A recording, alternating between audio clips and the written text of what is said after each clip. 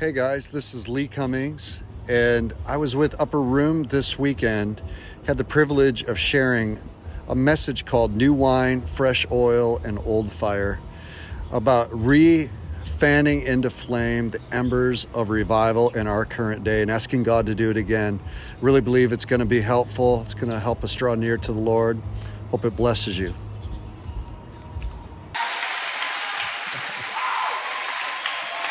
Amen. Thank you. Thank you, guys. Well, you're in for a treat tonight. Before I tell you about that, I want to honor two people. Rachel and Caleb Culver were leading worship. They're from Kalamazoo Radiant Church, and it's kind of strange when you see someone that's had such a profound impact upon your walk with Jesus. Caleb, in the early days of the Upper Room, we didn't have many musicians or singers. We had an iPod and YouTube, and he led at the International House of Prayer for years. Him and Corey Asbury had a set together, and he knows this, but I just wanted to state it publicly because of your impact upon our community. But there's a video that has probably 250,000 views, and I think 99% of them are mine. Because that 2-hour set has gotten me through so many seasons. Like it is my go-to. When this room is empty and there's no musicians up here, it is on save on that computer. I go to it, I hit it, and it just kicks off. And I just want to thank you, man. I want to thank you for what you two have cultivated, for what you've gone after. We are the fruit of your leadership. We are the fruit of you as a 20-something, not knowing, what you guys were doing, and y'all started recording it, and you pioneered for communities like this. And I know you guys are pioneering in Kalamazoo, and you're going to meet his pastor, Pastor Lee, but these guys are family. They are so kindred. We're going after the same thing, and I just wanted to say thank you, guys. Thanks for tonight. Thanks for coming. Thanks for leaving your family. So they're special people. Special people, so I'm just indebted. And then speaking of history, Sean's here. I'm so grateful, man, for what you're heralding and going after. Sean was in town he had a family funeral, and so he spent the night with us last night and was buzzing through, but, cut my teeth learning to pray, running with Sean, planting burns. And so just to see how God's using Sean in this hour and the voice that he is, just really grateful you're here tonight, bro. And then the next person that I want to introduce is who's going to speak to you. I've had this date on my calendar all year since he said yes to coming. That's actually his last name, Lee Cummings. There we go. Anyways, I felt like the Lord was going to use this weekend felt like there was an impartation, and I felt like he was going to bring a clarion call for us. And in the midst of, we've been in some pretty deep stuff. If you've been here for the last couple of weeks, walking through the Maranatha series and deep in covenants, deep in end time stuff, and you guys have been just such troopers in going through that. I mean, we got the board up, we're drawing diagrams and graphs. You can't read my handwriting, but you guys are in, and you're taking notes, and we're going deep in Scripture. And I feel like this message is what everything is unto, and it's a coming move of God. It pierced hearts this morning. I have received text after text after text today as to how moved and convicted people were, and just re-anteed again to the call that we have as a house, and to know that we're not alone in this pursuit as a family, that there's sister churches that are going after the same thing. And Radiant Church up in Kalamazoo, Michigan is going after this with us. And so this is a father. He's a father to this house. He's a voice. You're going to be very, very blessed tonight. And so would you stand once again and welcome Lee Cummings, my man. Thank you, bro. Thank you. such an honor to be here with all of you. We love this house. This is our first time meeting, although I've slipped in a couple months ago when you guys were doing baptisms on a Sunday night. I was at another church here in town, and I called Michael. I said, "Can I come over?" And I kind of slipped in and sat over there, and I almost got rebaptized because of all the water that was splashing out. It was a beautiful thing, and it's great to be here. We absolutely love not only your pastor and several of your worship team have come up to Kalamazoo, Michigan. Just out of curiosity, anybody ever been to Kalamazoo, Michigan? Okay, look at that. Look at that. It's amazing. Western Michigan University is in our hometown, and we love this place. We love Upper Room. Upper Room has blessed us, and now it's a great privilege to be here with you. My wife was supposed to be here with me, Jane, but she got a cold a couple days ago, and so she decided to stay home because she didn't want to have to take a COVID test at the airport. She's like, "I'm blowing my nose, and I got a runny nose. I look awful. Can I just stay home?" And so I think she's watching on live stream. So everybody say hi, Jane. Hi, Jane. Okay, great. So she's home. We've been married. This July will be 30 years, and we have three grown children, one 3-year-old grandson, and identical twin granddaughters on the way. So come on, somebody, life is good. The blessing of the Lord. It's like double-barrel grandchildren. It's amazing. And 25 years ago, my wife and I moved from Grand Rapids, Michigan to Kalamazoo on a word from the Lord to plant a praying and a worshiping church. And we started not just in Kalamazoo's about 300,000 people. The Lord called us to the most remote part of Kalamazoo, which is 1,400 people, one flashing red light and a post office. And that's where we started, in a small high school. The high school's mascot was the Blue Devils. The room that we could rent was called the Devil's Den. And that's where we started church, with some blue wobbly chairs, an overhead projector, a worship leader who was on pain meds and favored bluegrass. And it's true, I was a 25-year-old preacher who didn't know anything about anything, but we had a word from God to plant a praying and a worshiping church. So we started a prayer meeting. 17 people came out to it, and now 25 years later, God's just been so good to us.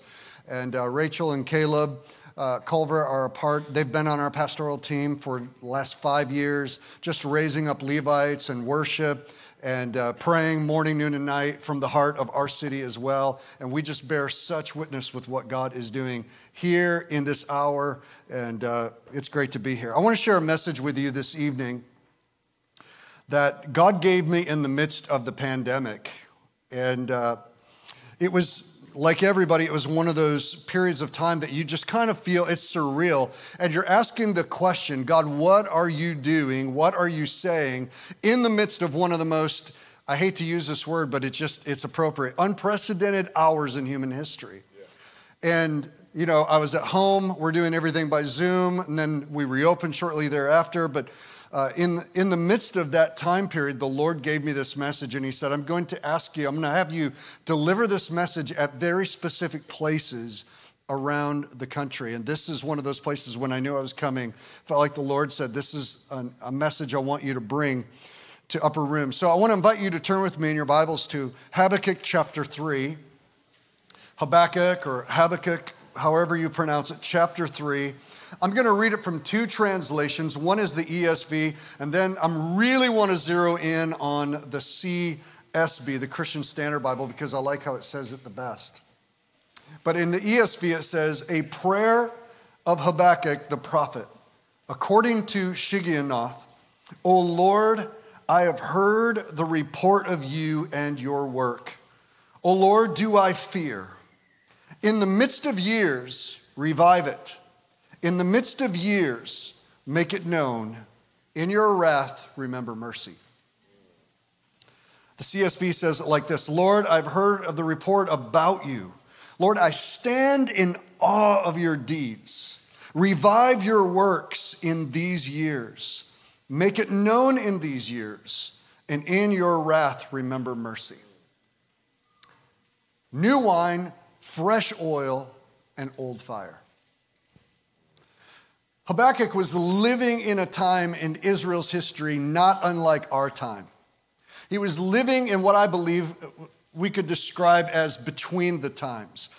He was a contemporary with Ezekiel. He was a contemporary with Daniel, with Jeremiah. They had the best golden years of Israel had passed some decades before. They had experienced revival under Josiah. They had experienced all of the stories, the miracles under Moses and then under the prophets and under David. And now they're in a time of spiritual decline. They're in a time where they're shortly, if not already, going into exile in Babylon. And God has raised up these prophets that in the midst of this spiritual decline are crying out to the people what God is saying, return to the Lord with your whole heart. And they're remembering back to the stories that they have heard about God moving in the lives of their parents, their grandparents, and generations before them. I mean, imagine what it must have been like to be a young Judean prophet who's grown up in Sunday school his whole life, hearing the stories about God parting the Red Sea and about the miracles and about the bread in the wilderness and defeating the giants under David and, just miracle after miracle after miracle. All the stories. If you were like me, I'm 50 years old, and I grew up in Sunday school. It was flannel graphs. And so they had these flannel boards where they had like little cutout characters, and the Sunday school teachers would animate the stories of the Bible. So even to this day, when I read the Bible, I see flannel graphs.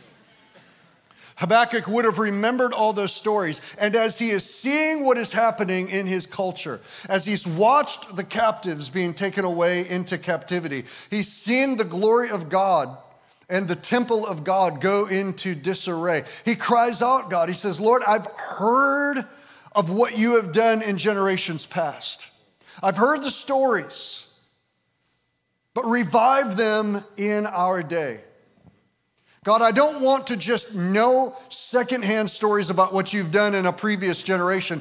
He cries out, he's saying, God, do it again in our day. If there's ever been a time, oh Lord, when we need it, it's right now.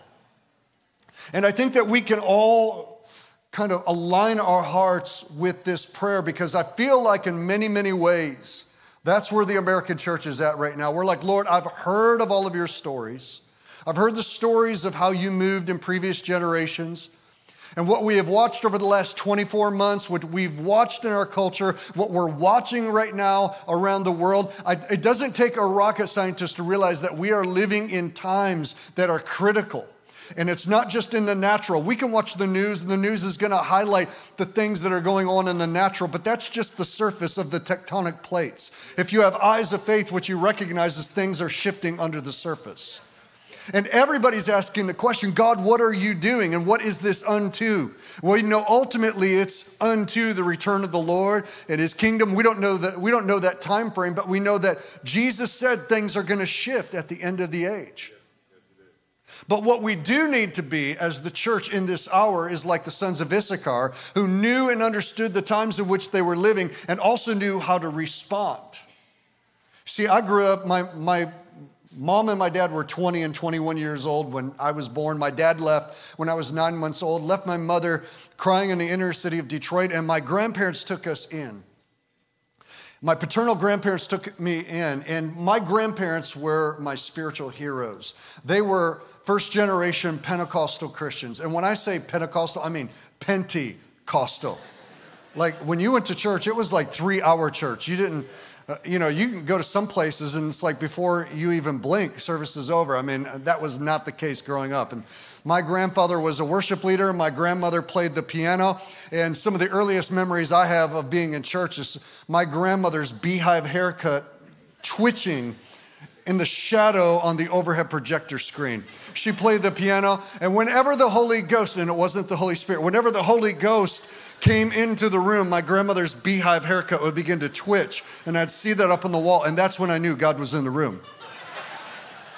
It's 4- and 5-year-old kid, and my grandfather was an evangelist in a Southern Gospel Quartet, but he worked in General Motors for 30 years. And every morning he would get up at 5 a.m. before he had to go in for a shift. He would sit in his lounger and he would read his Bible. And I, being the grandson, I would run out into the living room, sit on my grandfather's lap, and he would read to me from he had a it had to be 50 pounds. It was a Dixon Analytical King James Study Bible. I called it a 50-pound heathen choker.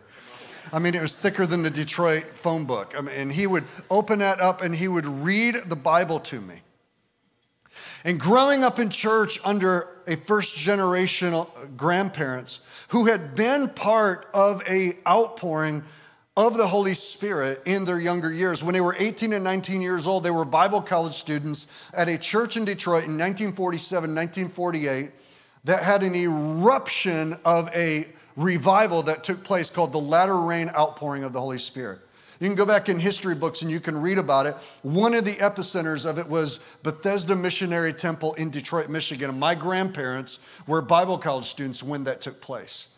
So what that meant was that for about 2 to 3 years, they saw God move in unprecedented ways. I grew up as a kid hearing stories about revival, hearing stories about what it's like when God doesn't just show up, but when God shows up and takes over.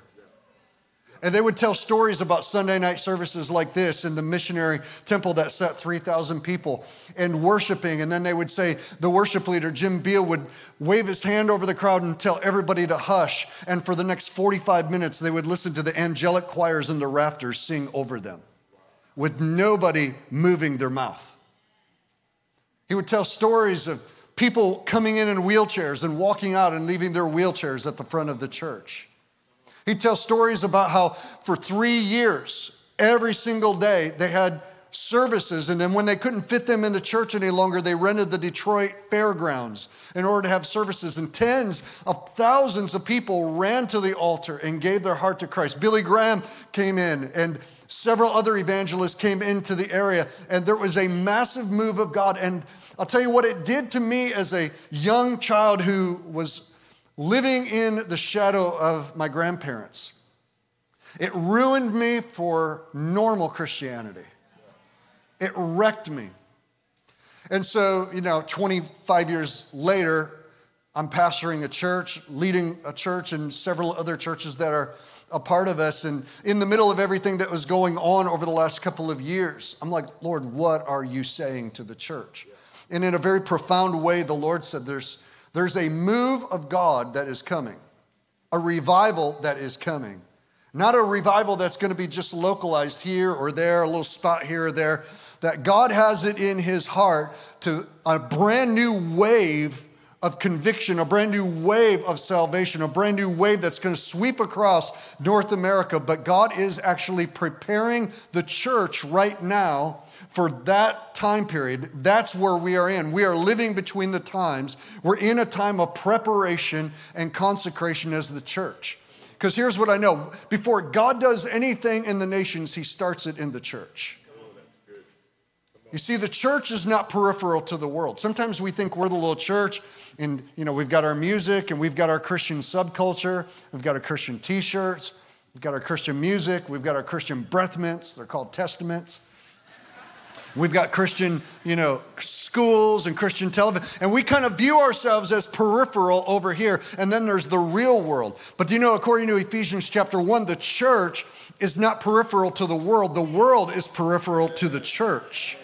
Everything that God does, he starts in the church. And what the Lord highlighted to me was there are 3 things that are needed in the church. These are non-negotiables for the church to be prepared for a coming outpouring of the Holy Spirit. New wine, fresh oil, and old fire. New wine, fresh oil, and old fire. If the church will respond in the hour in which we are in right now, and we hunger and we thirst for these things, I believe we will be a prepared wineskin for what he wants to do in a generation. Listen, if revival does not come to America, it's not because God's not good, it's because we weren't ready. And so we need to pay attention to these 3 things: new wine, fresh oil, and old fire. Let me spend a few minutes on each of these, and then I want to take us someplace here at the end. New wine, what do I mean by new wine?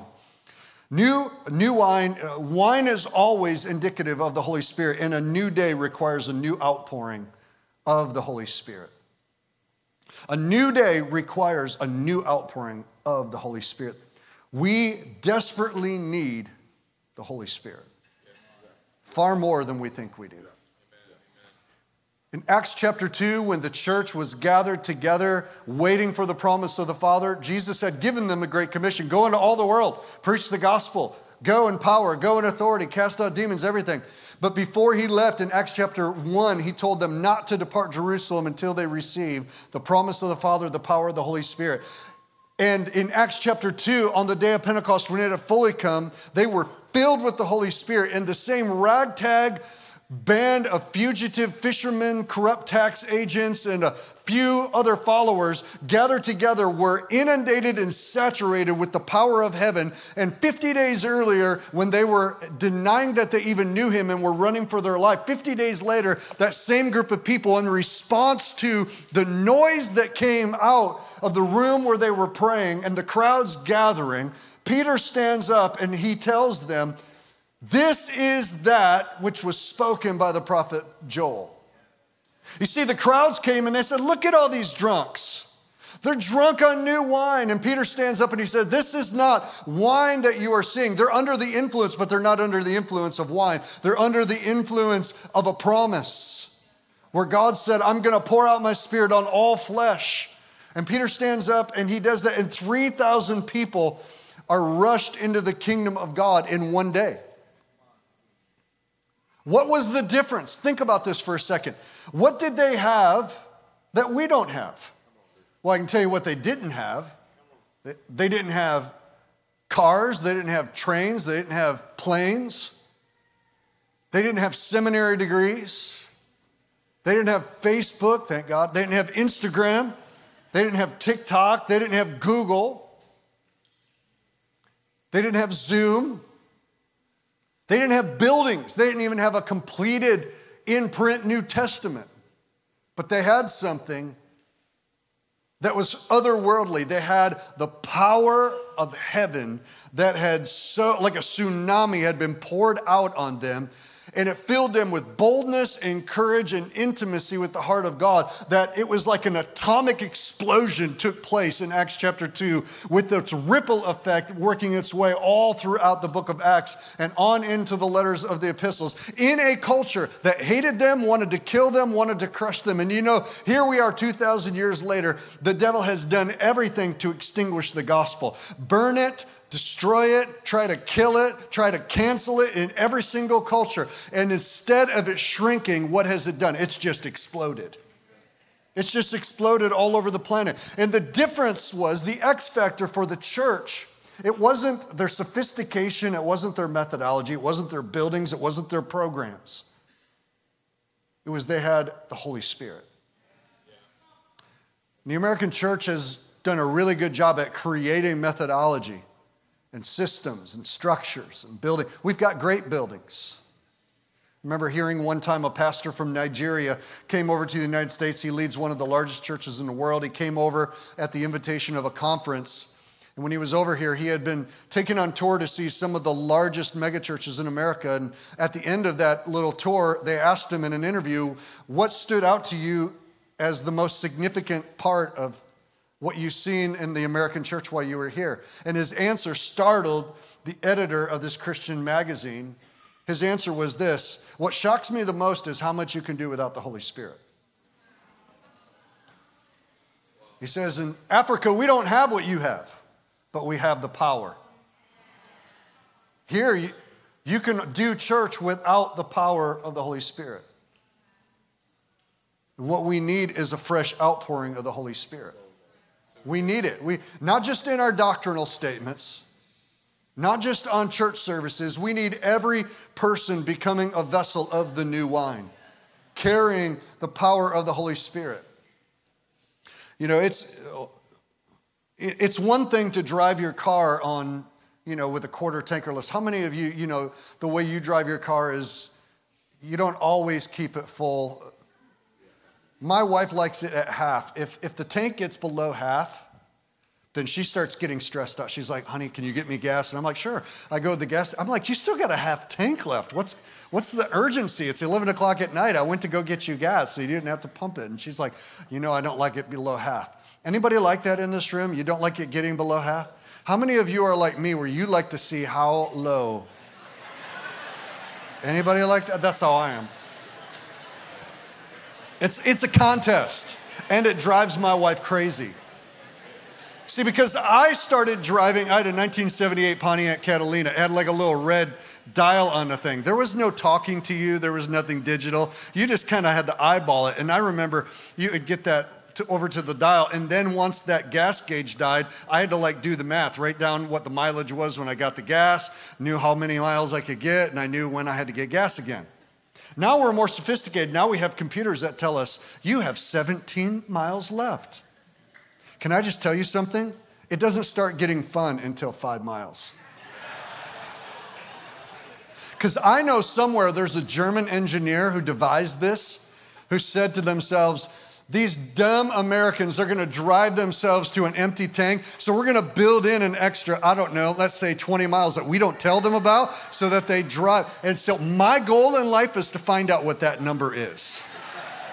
So I drive like zero, we're just at zero, and it's like, I know, we're still going. The farthest I've gotten is 17 miles. I've gotten 17 miles, and then Jane was having a just mental meltdown going through Missouri. She's like, get gas. And because her faith was so weak, I decided to pull over and get some gas. It's fun to do with your car, but can I tell you that's not how you want to walk in relationship with the Holy Spirit.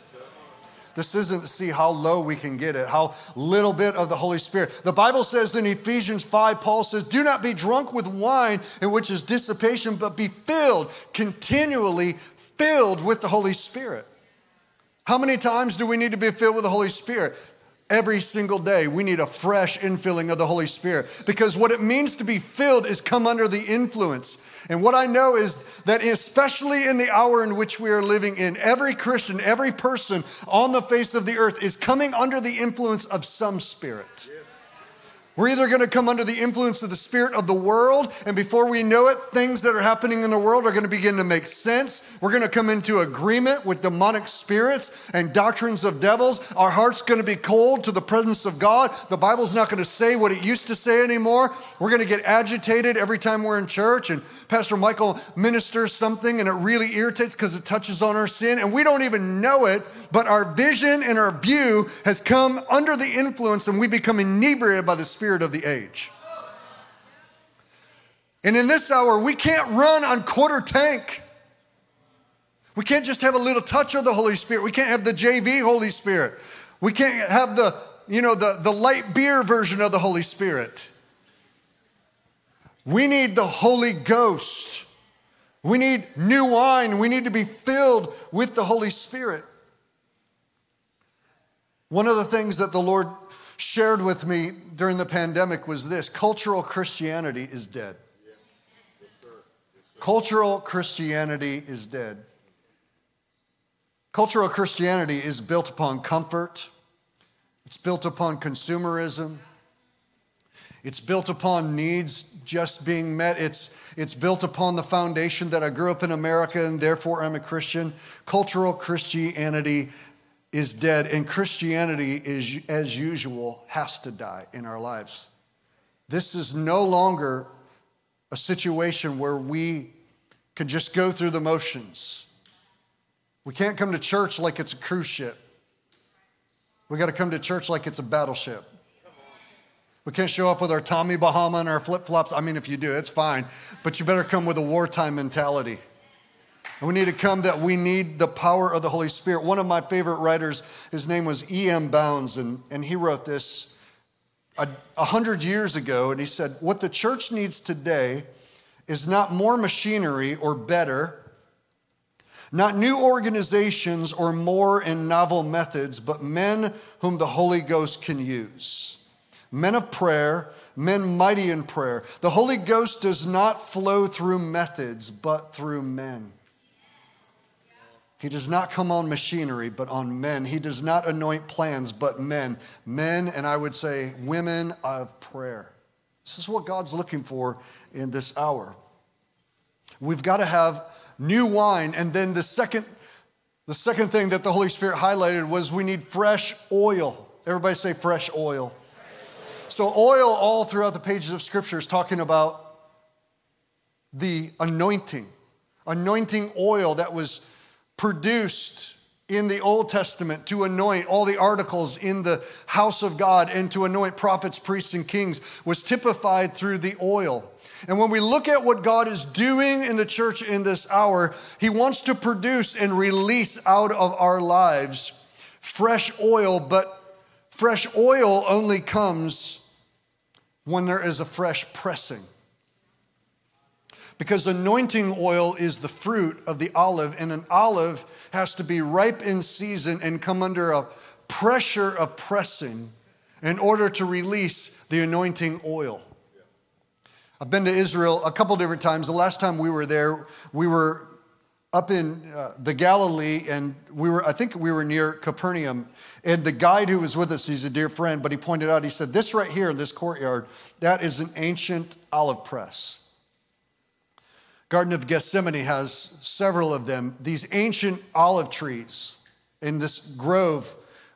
And in the middle of it, there are these round, almost the size of a kid's pool, carved out of limestone, where they would take the olives when they were ripe, and they would put them into the press, and they would run these stones over them that would then press the olive in such a way that it did not destroy it or crush it or embitter the fruit, but enough weight that it released the oil, and then it would drain and it would be captured, and then it would be used in the house of God.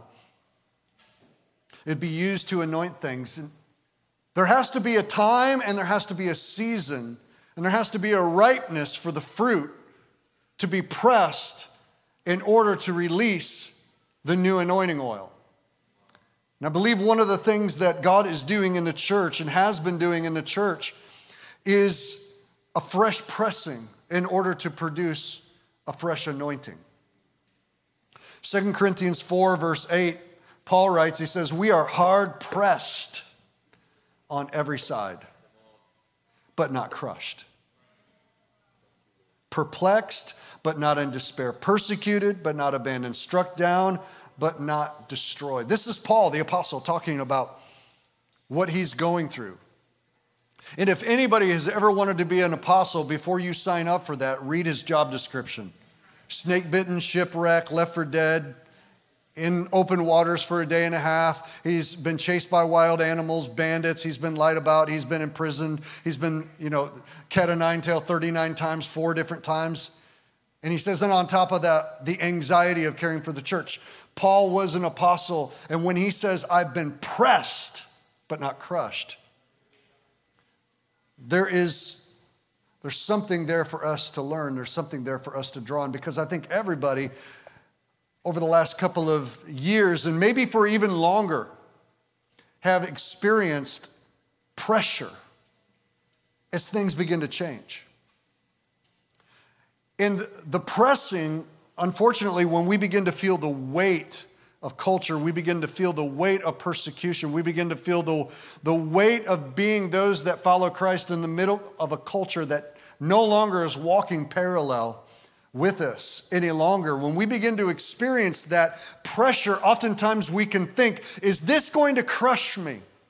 And what the Holy Spirit is saying to the church in this hour is, this pressing, this new pressure that we're feeling is not to destroy you, but it's actually to reveal you. See, the challenge that you've been going through, the pressure that we've been experiencing, whether it's on the corporate level in the church or individually, has not been there to destroy you, but to refine you so that God ultimately can reveal you. And the reason why the pressure right now is feeling so heavy to so many people, almost everybody is walking around going, what is going on? I don't even know what's happening. I just feel like things have shifted. I feel like there's more pressure. Here's the reality is, for far too long in the American church, we have lived in a zero gravity environment. A zero gravity environment. Let's be honest, persecution for us has been like, I got canceled on social media. It's like, I'm a martyr for Jesus. Somebody doesn't like us or makes a mean comment on Facebook or, on whatever social media platform, immediately we feel like, oh, well, that hurts. But can I just tell you that believers around the world, they may not have a lot of things that we have here, but what they have is they have built a strength under pressure that enables them to withstand persecution.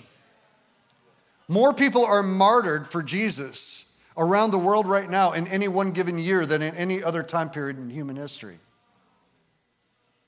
And yet, here we are, and as Americans, we have lived virtually in kind of a zero gravity environment. What do you mean by zero gravity? I mean, zero gravity. We don't recognize that gravity or pressure is actually what strengthens us on a daily basis. See, there's a gravity that pushes you towards the core of the earth, and God has designed us with muscles so that every single day that you stand up and you walk and you take steps, your muscles are moving against the resistance of gravity and regenerating themselves and developing a strength.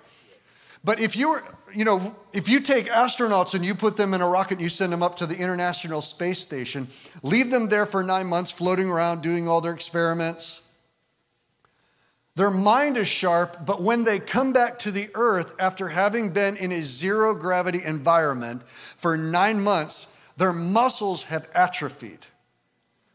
And they have to go into physical therapy to redevelop the muscles because they have not had any gravitational pressure that has strengthened them on a daily basis. You don't even know it, but you're getting stronger every day. Those of you who feel guilty that you don't have a workout routine, you can go home tonight feeling really good about yourselves. Because it's like, yeah, I've been resisting gravity all day long. I'm pushing the weights. Because that's true. But the American church has lived in a spiritual zero-gravity environment, and what it has produced is spiritual atrophy in our heart, in our soul, and it requires us to go where we are right now, I believe, in a period of time in which God has the church in physical therapy. He's beginning to press us, not to destroy us, but because he sees into the future the new anointing, the new unction, the new power that is going to be released out of the lives and out of the heart of the church. That cannot happen until there is pressure that is released, because the anointing in an olive is not released till there's pressure. The anointing that is in your life is not going to be released until there's pressure to release it. Even Jesus, before he goes to the cross, which, here we are, we're celebrating communion and we're singing about the cross and the power of the blood. And you don't realize that before Jesus went to the cross, he went to Gethsemane. And the last thing that Jesus did was he went to Gethsemane. And when he was in Gethsemane, he prayed and he said, Lord, if there's any other way to accomplish your will, let this cup pass from me. But nevertheless, not my will, but yours. And he cried and he wept, and great drops of blood poured out of his sweat glands as he struggled with the burden of this pressing, you see, because the name Gethsemane means the place of pressing.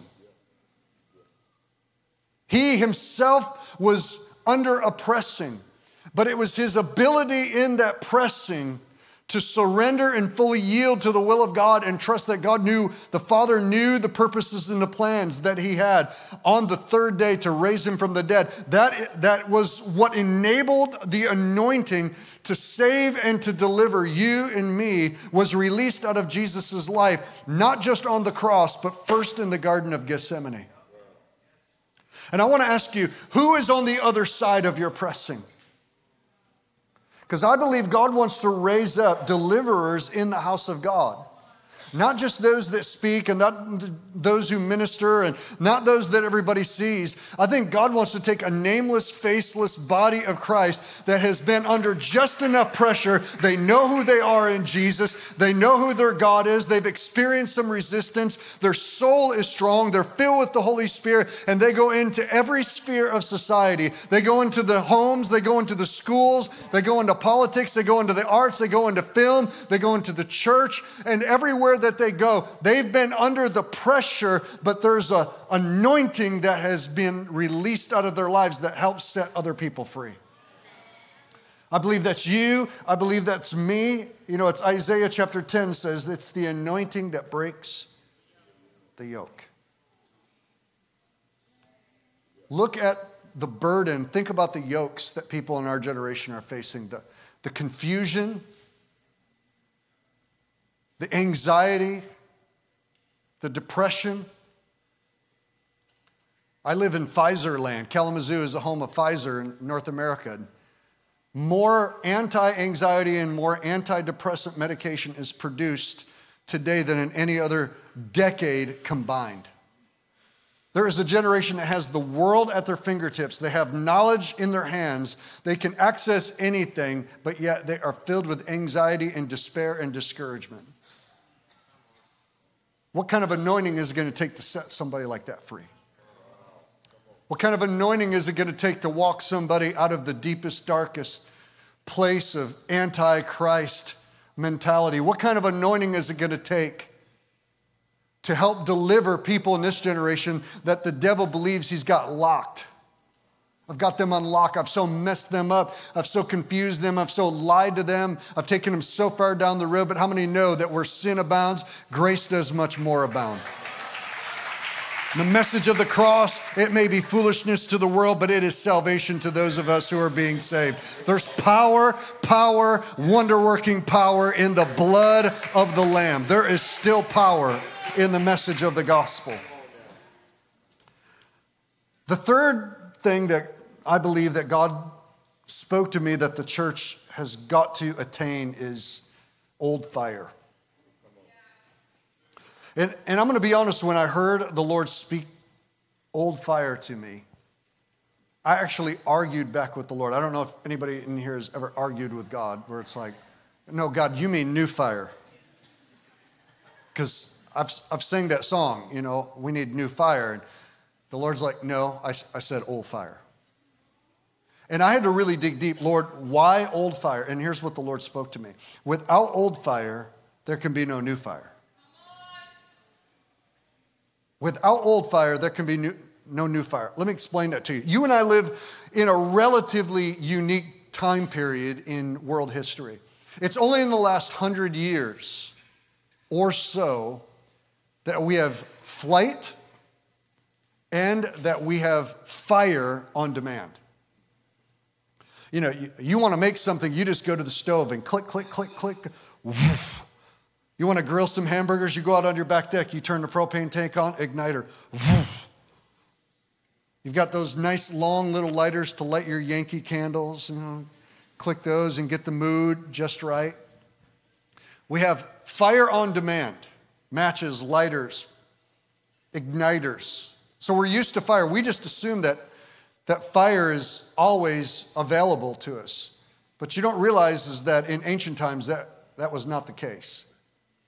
Up until relatively recently, fire meant life. If you had it, you had life. If you didn't, it meant death.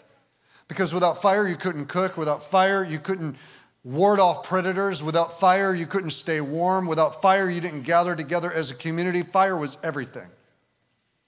And we've become domesticated, and we miss all these realities. The truth is that in ancient times, fire was the difference between life and not. And the most important person, one of the most important people in nomadic communities, like Native Americans or in any country where they were nomadic, where they moved from place to place to place, was the fire keeper. Because once you got fire, you had to keep fire. See, once you got fire, you did not let fire go out. You kept fire. And the fire keeper was the person that managed the fire. And when it became time to move from this place to this place, it was the fire keeper's responsibility to take the embers, the white hot coals, and to put them into flax and wool and twigs and maybe a clay container and allow them to smolder as they traveled to the next location. And then when you would get to the next location, they would prepare the wood and get everything ready, but then you would take your container of smoldering embers and you would place them into the kindling and you would fan it into flame. So you didn't have to start with flint. You didn't have to start with, doing one of those. My wife and I are addicted to this show called Naked and Afraid. I don't know if anybody's seen this show. But the worst part of it, besides being naked, is having to start fire. They've got like the ropes, and I'm an expert survivalist, and you'll be shocked at how many people who think they know how to make fire can't make fire. And so in ancient cultures, you had a fire keeper. He transported the fire. And once the fire was burning, then you could cook, then you gathered, then you were warm. If he messed up the fire and the flames went out, or the embers died, or something happened when you crossed a river, then you had to start all the way over. It reminds me of 2 Timothy, where Paul commands Timothy, he says, fan into flame the gift of God that is in you through the laying on of my hands. He says, fan it into flame. It's an ember. It's in you. Fan it into flame. What do I mean by old fire? Why do we need old fire? Well, because without old fire, there cannot be new fire. And without an understanding of how God has moved in the past, we will not be ready for God to move in our future. You see, there's a generation that right now has no clue of how God has moved in our past. And I believe right now, if we had eyes to see in the Spirit right now across North America, we would see that there are still campsites from revivals and moves of God that date back to our founding and in other nations as well, where those campfires are still white hot coals smoldering below the surface. But we've walked by them, we've passed them because we never knew about them, or we don't know what to do with them. And we're crying out, God, give us new fire. And he says the key to new fire is going back and revisiting old fires. Go back and look at the First Great Awakening when George Whitefield came to America up and down the eastern seaboard and preached, and men like Benjamin Franklin, who didn't even barely believe in God, came out and listened to him preach, and crowds of 20 and 30,000 people in Boston listened to him preach. Go back.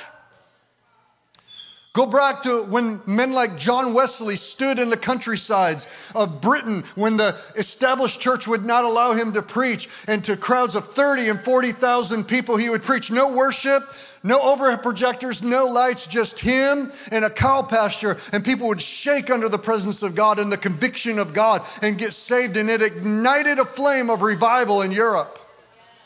Go back to a man named Count Nicholas von Zinzendorf, who welcomed the Moravians in and started a 100-year prayer meeting that then thrust the modern mission movement out into the nations of the earth, where men and women literally sold themselves into slavery to bring the gospel to the West Indies. And on their way of being shipped to the West Indies, they looked back at their friends and they said, the Lamb is worthy to receive the rewards of his suffering. Go back to Charles Finney, a lawyer in upstate New York, who had an encounter with the living God and became a firebrand for the Second Great Awakening. He would send Nash, his intercessor, into a city who would pray for weeks and weeks and weeks, and then he would show up in Rochester, New York, just his train coming into town. The conviction that moved on the city shut factories and bars down. He would preach in church to packed out crowds and refuse to give altar calls and say, if you want to get saved, come back tomorrow night. And they would come back and he said, not yet, come back tomorrow night. And by the time he gave the okay for the altar call, people didn't walk, they ran to the front. It happened in our country. There was a time in our nation where 25% of the colonial population was saved in a 3-year period of time. Go back to Jeremiah Lamphere, who was a businessman turned pastor in Manhattan, who saw the spiritual decline in the church and started a noontime prayer meeting that swept across North America, so that literally there were millions of people who at noon all across this country would gather and they would pray for God to move in our nation. In our own city of Kalamazoo, we're reading in a revival book. And one of the things that we did over the pandemic is we bought a building in the heart of our city and started a prayer room. And so we've got prayer meetings morning, noon, and night from the heart of our city. And we're just like, God, why the heart of the city? Then we read this book and it says that during the noontime businessmen's revival that took place under Jeremiah Lamphere, that there was a brief revival that took place in Kalamazoo where 5 denominations prayed every single day together. Hundreds of people came, and in a 6-week period of time, 500 people out of 10,000 people in our city population at that time got born again and saved. And where they got together and prayed was right where we put our prayer room. Go back and think about a man named William J. Seymour, who was a descendant of slaves, blind in one eye, black preacher who had such a hunger for the presence of God. He had heard about a revival breaking out in Topeka, Kansas, at a man named Charles Parham's Bible School.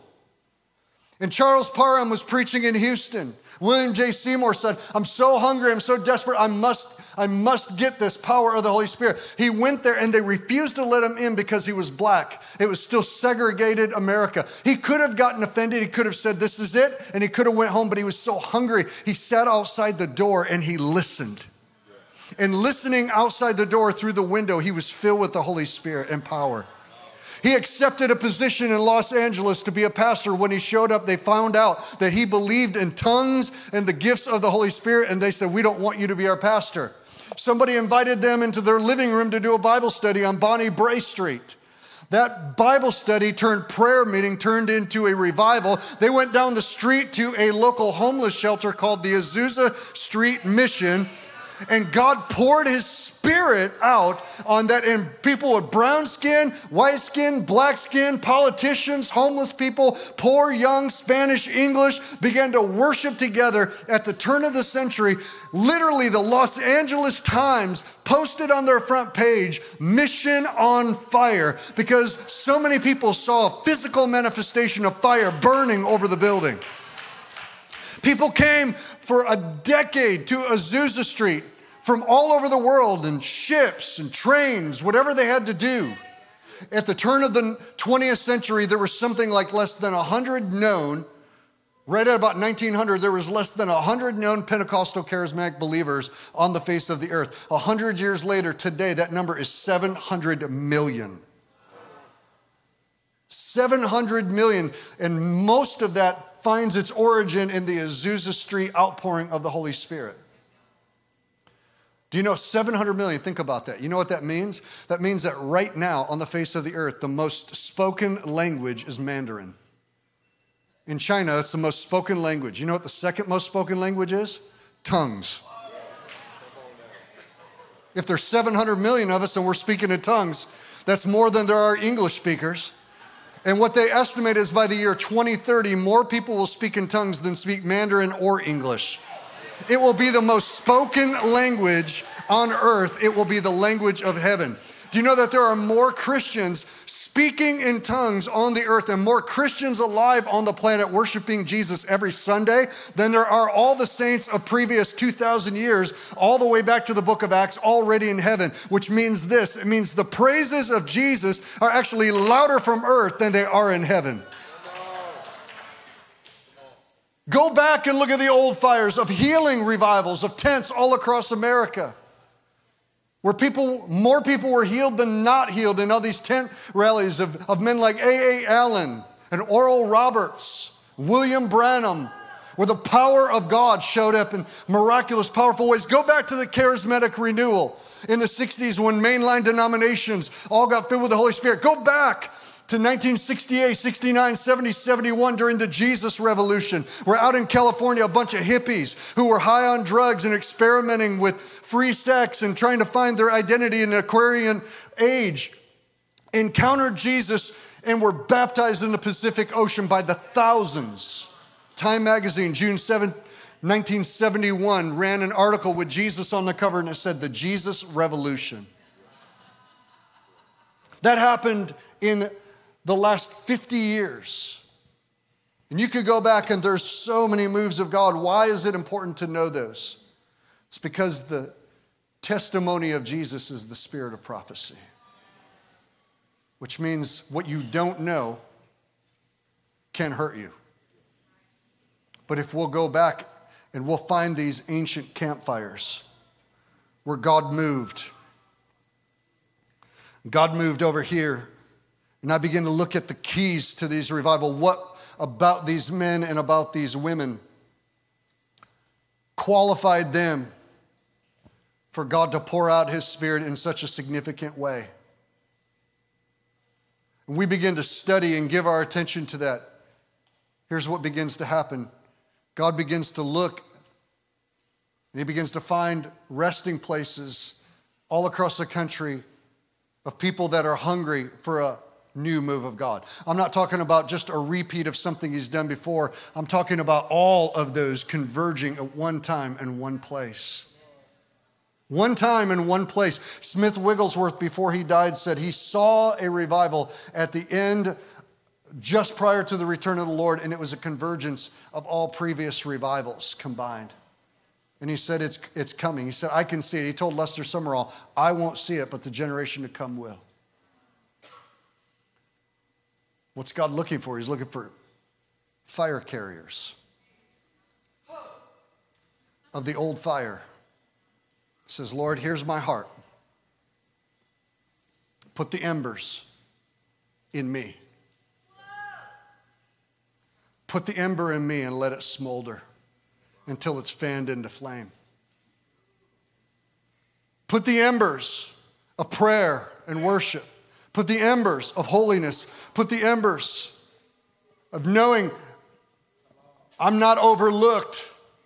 Our generation is not overlooked. Our generation is not a lost generation. We're a generation that God has marked. I believe right now, leaning over the banister of heaven is every generation prior to us and the leaders of those old fires. And they're looking at us and they can see the finish line. And they're looking at us going, don't get distracted. Don't get lost. Don't get deceived. Keep your eyes on Jesus. Fix your eyes on Jesus, the author and the finisher of your faith. Come on. This is the time to allow God to deposit His fire, not strange fire like Ahab or Abinadab or Nadab and Abihu. Don't allow the strange fire to be put into your heart. Let the Holy Spirit put His fire into your heart. William Booth, founder of the Salvation Army, wrote a hymn. He was a fiery revivalist, and he wrote this hymn that is called Send the Fire. And I just want to speak this over you because I believe even in this room right now, there are people who your heart, this is what you're crying for. It's like, God, this is what I was born for.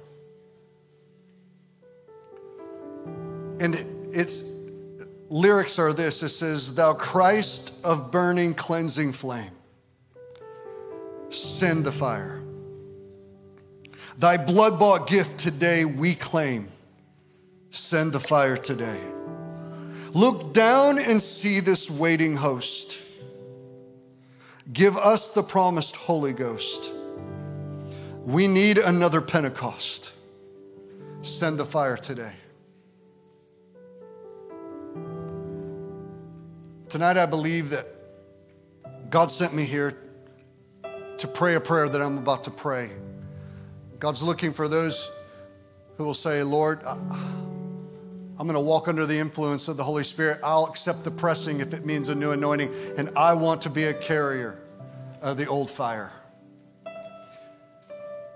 If the heart cry that you have tonight is, I want to be a carrier, God, here I am. I want to be a carrier of it. So that when you blow, the Holy Spirit winds across a generation, that smoldering ember is going to ignite into a roaring fire, and I'm going to be a part of that. God's looking for carriers of the fire, and if that's you, if the desire of your heart is, God, here I am, I'm saying yes to that, then tonight I just want you to stand to your feet all over the room.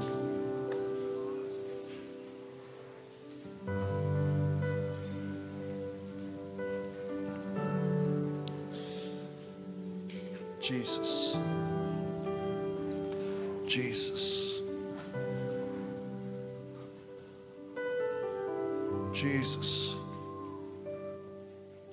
Jesus. Holy Spirit, come. And Lord, I pray tonight, Lord, that you would replace our sight with new lenses. Lord, we need a new prescription. see differently. Lord, give us new eyes. Like Elijah prayed, open our eyes that we might see that, Lord, we want to see your armies gathered. Lord, we want to see heaven gathered around the cloud of witnesses, looking at a single generation in time and saying, this is the culmination of everything that I've been working towards. This is the Maranatha moment. This is the moment where the bride and the Spirit together say, come, Lord Jesus. Come with power. Come with wind. Come with fire. And I'm praying tonight, right now, across this room and even in the overflow. Lord, you know the ones whose heart is towards you, is like, God, this is what I was created for. I never even knew it, but this is what I was created for. This is what I was born for. This is what the pain has all been about. It wasn't to destroy me, it was to prepare me for a moment. My story that never made sense, the pieces that never fit into place, all of a sudden they're coming into alignment, and I realized the grand weaver was not ignoring me. He was weaving a beautiful tapestry for just a moment. And Lord, I'm praying that tonight in these earthen vessels, you would send a fire. Send a fire. There's embers in these hearts already. There's embers in these hearts. Fan them into flame, Jesus. For some of us, take and deposit something of your Spirit, something of what you're doing. This is the hour. This is the moment. New wine, fresh oil, old fire, Lord. We want to be prepared for what you're doing. We've heard about your stories. We don't want secondhand anointing. We want firsthand encounters with you. We want costly oil. We want pure, unadulterated fire. We want, like Isaiah said, we are an unclean generation with unclean lips, but Lord, if you'll set the coals to our mouth, purify us. Here we are, Lord, send us. In the year that King Uzziah died, I saw the Lord high and lifted up, and the train of his robe filled the temple, and the threshold of the temple was shaken. And I said, woe is me, I am undone. Lord, here we are. Set the coal to our lips, set the coal to our hearts, and ignite us with pure, unadulterated fire and desire for you.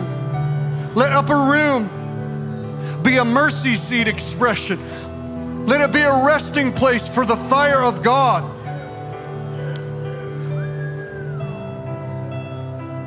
Jesus.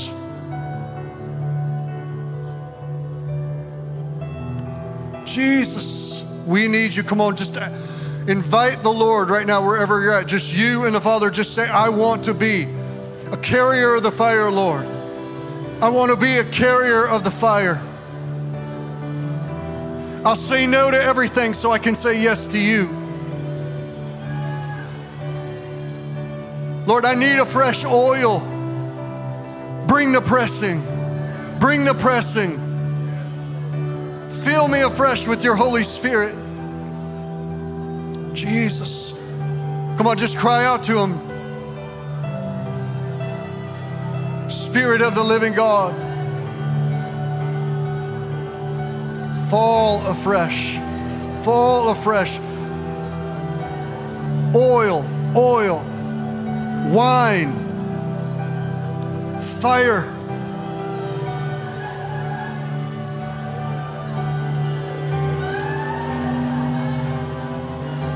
Lord, we don't want to be the generation that emerged after Joshua that neither knew God nor his works. Lord, we want to see it in our day. Lord, we want to see altars full.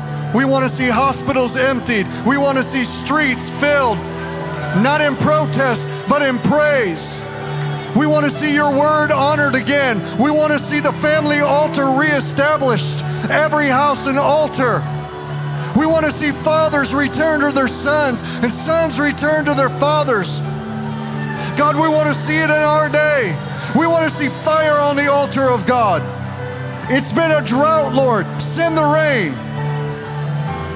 It's been a drought, Lord. Send the rain. Rebuild the altar of the Lord. God, we want to see the church not handling you, but hosting you. Not built around a personality, but built around you, Jesus.